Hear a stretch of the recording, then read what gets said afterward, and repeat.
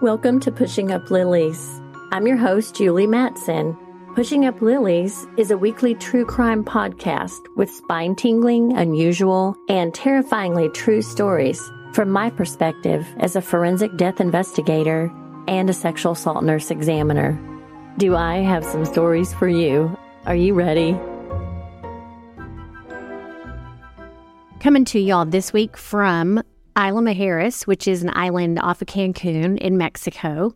Got here a couple of days ago and absolutely love it. It's beautiful. We've rented a golf cart so we can kind of drive around town and experience some of the amazing food. The water's beautiful here, and we've spent quite a bit of time at the pool trying to soak in a little bit of sun and just really relaxing and trying to get away from everything for 5 days or so. That's where we're coming to you from this week. I'm taking a break from the pool to record, and I wanted to talk a little bit we talked about Connor Sturgis, the Louisville shooter at the bank, his history of concussions while playing football, and the fact that he was injured so badly and so frequently that he had to wear a helmet when he played basketball, which you just don't see. That could have affected his change in personality, perhaps. We talked about how he was a great student, he was a great athlete, he was very well liked, possibly the most popular kid in his high school. But brain injuries and concussions are something that we deal with literally daily in our office. Now, we always think that people are resilient, and how many times when your child was young, did they fall off a couch or fall just walking and hit their head or bump their teeth? We all literally freaked out. And when I did telephone triage, we used to get phone calls all the time about kids that fell off a bar stool, fell off a couch, fell out of their baby bed trying to get out, just different things. And of course, we've all heard the horror stories about dressers and televisions that fall on kids and have caused death, which would be horrifying. But we deal with concussions and traumatic brain injuries in our office all the time. And as a matter of fact, last week, I brought a gentleman in his 90s. The reason I brought him to the medical examiner's office for evaluation was because although he had a significant medical history, he had fallen while getting his mail the day before and hit his head somehow on the concrete, and he had a big bruise on his left jaw. Because he died so quickly after the fall, I wanted to rule out trauma. I feel like we owed him that. We need our doctors to look at him and determine if he had some head trauma that could have contributed to his death. Also because he had a history that required him to take blood thinners, so he was on a couple of different blood thinners, which of course can increase the risk of bleeding. And so knowing that and given his age, we brought him in for evaluation. I do not yet know the results of his autopsy. However, I somewhat expect it to be ruled an accidental death due to the fall instead of a natural death related to his medical conditions. And we do deal with little people falling all the time. I mean, even adults my age falling from ladders or falling from roofs. We have several weekly that have experienced falls and injuries and some death. A brain injury is a brain dysfunction actually caused by an outside force. So it can be caused from a violent blow to the head, and it normally is a result of injuries while someone is playing sports or injuries in a car accident. So a bump, blow, or jolt to the head or some sort of penetrating injury. Now, mild traumatic brain injury and concussion can actually cause the brain to bounce around or twist in the skull. You wouldn't think that that could happen. However, it does, and it can cause a lot of issues that we'll talk about later. but it can also cause chemical changes and damage to the brain cells, and it can affect how you feel and learn and think and act and even sleep. So repeated concussions can even cause more severe symptoms. Ongoing issues with memory, headaches, ongoing problems with concentration, problems keeping your balance. And a brain injury during childhood can affect brain development. It can disrupt development and cause changes in health that keep people from becoming productive adults, which is kind of scary. Again, we've all had issues where our kids fail and question, should we take them to the doctor? Should we take them to the hospital? Should we just watch them? Now, back to elderly, brain injuries can actually be missed. I always say we should wrap little old people in bubble wrap because, bless their heart, they're so precious. And when they have dementia and they try to get out of bed and fall, or a lot of us have experienced our parents getting elderly and not wanting to give up their independence and thinking that they can walk without a walker, or trying to get up and go to the bathroom by themselves and hanging onto the wall and falling on the carpet or slipping. It's just scary because it happens so much. They're at risk for fall, and also they could have a car accident that seems minor. However, it can affect them a little more than the average person for different reasons. Now, when the elderly are on blood thinners, perhaps they have a history of atrial fibrillation. They may be on blood thinners. So that's also going to increase their risk of bleeding. 75 and older have the highest rates of traumatic brain injury-related hospitalizations and deaths. Now, males are also 2 times more likely to be hospitalized and 3 times more likely to die. I think y'all are just a little more dangerous. Maybe just, pushing things to the edge a little bit, trying to compete with your friends or, hold my beer and watch this type stuff going on. Children from birth to age 17 had 16,070 traumatic brain injury-related hospitalizations in 2019. So that tells you that everybody's really at risk. The main reason I think with younger children is because they can't voice how they feel as far as having a headache or understanding what a headache is, especially if they're babies naturally. And elderly people with dementia honestly are a little bit weak and can't get up on their own. So many times they're found on the floor. I think a lot of times it's kind of brushed under the rug and maybe not shared with family if there's no obvious injuries like bruises, even though they very well may have hit their head and just not bruised. We always wonder, why the elderly don't recover. I know that even with what appears to be a simple fall to us, I've fallen 1,000 times, but they don't heal quickly because their bones don't remodel like they did when they were younger. Their wounds don't heal. Glycemic control is an issue, and they're also at increased risk of infections and complications from surgery if they were to have surgery, if they're elderly and maybe their heart won't withstand surgery. So that's another issue that could very well take place. So anyone over 65 loses about 8% of muscle mass every day that they're in bed, unable to move. So 8%, y'all. I mean, that's a lot. And we wonder why these little elderly people don't recover from falls. And I'm not talking about just hitting their head, but also just falling, breaking a hip. I've seen little people walk around with a broken hip and not even know it, many times because they have illnesses that cause neuropathy and they just can't feel the pain. So it does happen. We're all at risk. And I just felt the need to kind of talk a little bit about the brain injury issue and then go into, why we do have so many elderly that die after falls.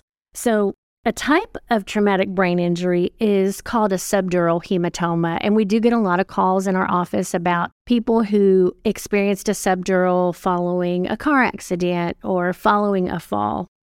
And this actually occurs within the skull, but outside the actual brain tissue, and usually there's a tear in a blood vessel.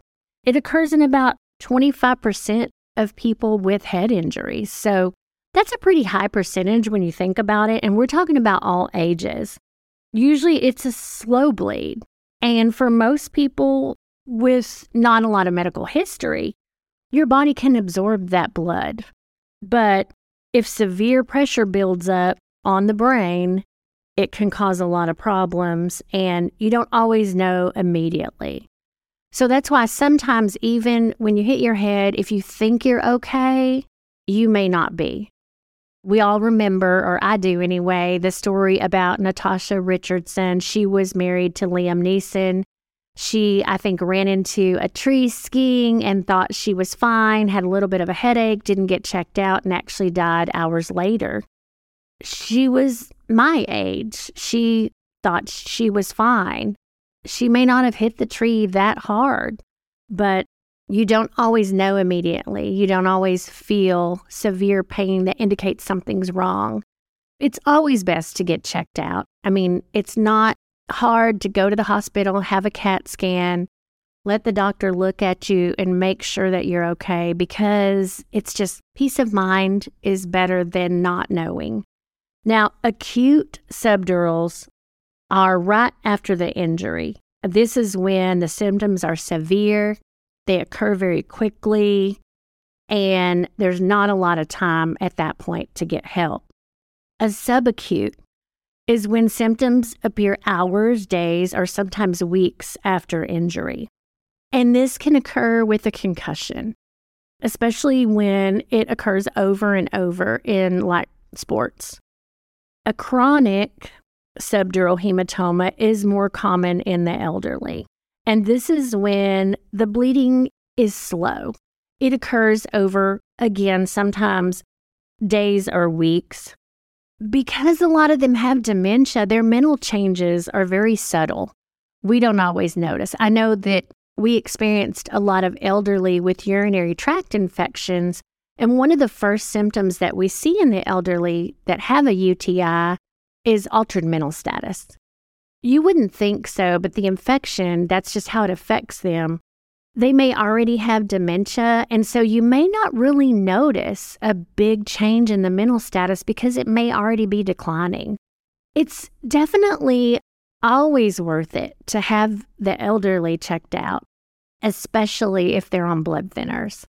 Now, the risks are for them that the older you get, your brain actually shrinks. And the area between your skull and your brain actually widens. So there's more space there. Veins that are there are very thin and they stretch. Even without hitting your head, but maybe just the back and forth motion of falling can actually cause those veins to stretch and cause bleeding. Now, athletes suffering repeated blows to the head, of course, are at high risk, and people on blood thinners. Now, blood thinners are going to slow down or prevent blood from clotting. These are given a lot of times to people who have certain heart arrhythmias, and they have to take them. Their doctors monitor their levels to make sure they don't take too much, but still, even on a therapeutic dose, their risks are higher because their blood is thinner. People who are hemophiliacs, they have inherited bleeding disorders that prevent clotting. So these people are also at very, very high risk of being injured in a fall. Babies have very weak neck muscles, and so many times when they have sudden movement of the head, shaken baby syndrome, they may have headaches, confusion, nausea, vomiting. Toddlers would have slurred speech, maybe vision changes, dizziness, weakness, and swelling of the brain would cause an enlarged head in a baby. Anybody could have personality changes as well. But the scary thing is, like I talked about earlier, sometimes there are no symptoms at all. Elderly people with dementia and Alzheimer's and babies who are unable to speak, they can't tell you. They can't tell you how they're feeling. I feel like, although a lot of people may not be candidates for surgery, if we take falls a little more seriously, perhaps we could prevent as many deaths as we have now related to them. Now, a bleed in the brain can actually be caused by trauma, but it can also be spontaneous. Like a lot of people will have a stroke or an aneurysm, and those aren't necessarily due to any kind of fall, but they're spontaneous. They just happen. Aneurysms can cause headaches. Strokes can cause things like arm numbness or facial drooping or numbness on one side of the face, or even blindness in one eye. There's a lot of issues that we deal with every day at the office related to falls. We have had people fall, like perhaps in construction.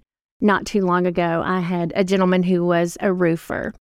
He wasn't feeling well on this particular day. He rode to work with his nephew and voiced that he just didn't feel great. Perhaps it was allergies. He didn't know. He was a little bit dizzy, a little bit nauseous, but he got on the roof. He knew what he was doing, but I feel like when he was on the roof, he probably had some sort of coronary event or something that caused him to collapse, and he actually fell off the roof and then landed on some rocks that were down below. When I got there, it was obvious he had a head injury, and of course, it killed him instantly.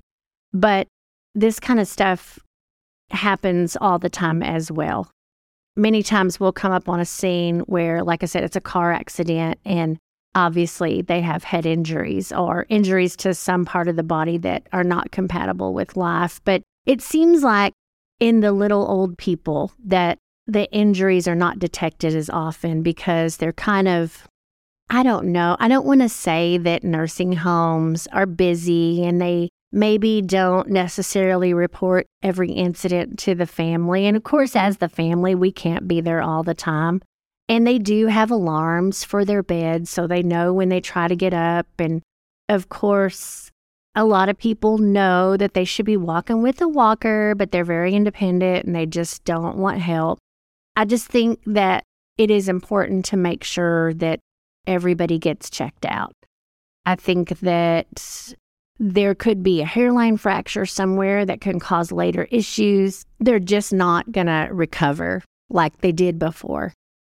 The sad part is they have a lot of medical problems, and if they just died of natural causes at home, the medical examiner or the coroner would not have to get involved. But because of the injuries from the fall, that actually could cause their death to be ruled an accident, and it could be due to head trauma. That's why I thought with the Connor Sturgeon issue and us talking about him having concussions, that it might be important to kind of talk a little bit about what can happen when someone falls. And again, when your brain shrinks as you get older, especially if you're on blood thinners, your risk is super, super high.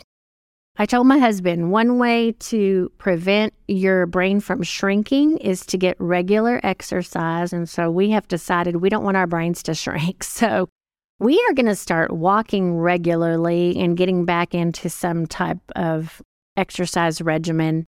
I think that's important to prevent a lot of diseases that we see people die with every day. Diabetes. I myself had gestational diabetes with my first pregnancy. I was running 3 miles a day when I got pregnant with my second daughter, and I did not have gestational diabetes during that pregnancy. Now, my parents both were diabetic, and because I have had gestational diabetes, that puts me at very, very high risk. But I also have seen firsthand that exercise is going to very much reduce my chances of being diagnosed with diabetes. So I think although prevention is not always possible, we're trying to prevent things from happening, and it's just important to realize what we need to do to keep ourselves healthy and watch out for our little elderly people and, of course, babies. We always hate to go on deaths where babies have fallen, or a family may say that they fell off a couch and we can tell because of their injuries that they have been shaken or injured by an adult. It's super sad. It's never something that we like to go on. You know, the hardest part for me is knowing that someone in the room hurt this child and not being able to say anything, because if you do, they're going to clam up and they're not going to give you any information at all. And of course, we have to be very careful not to mess up the police investigation in issues like that.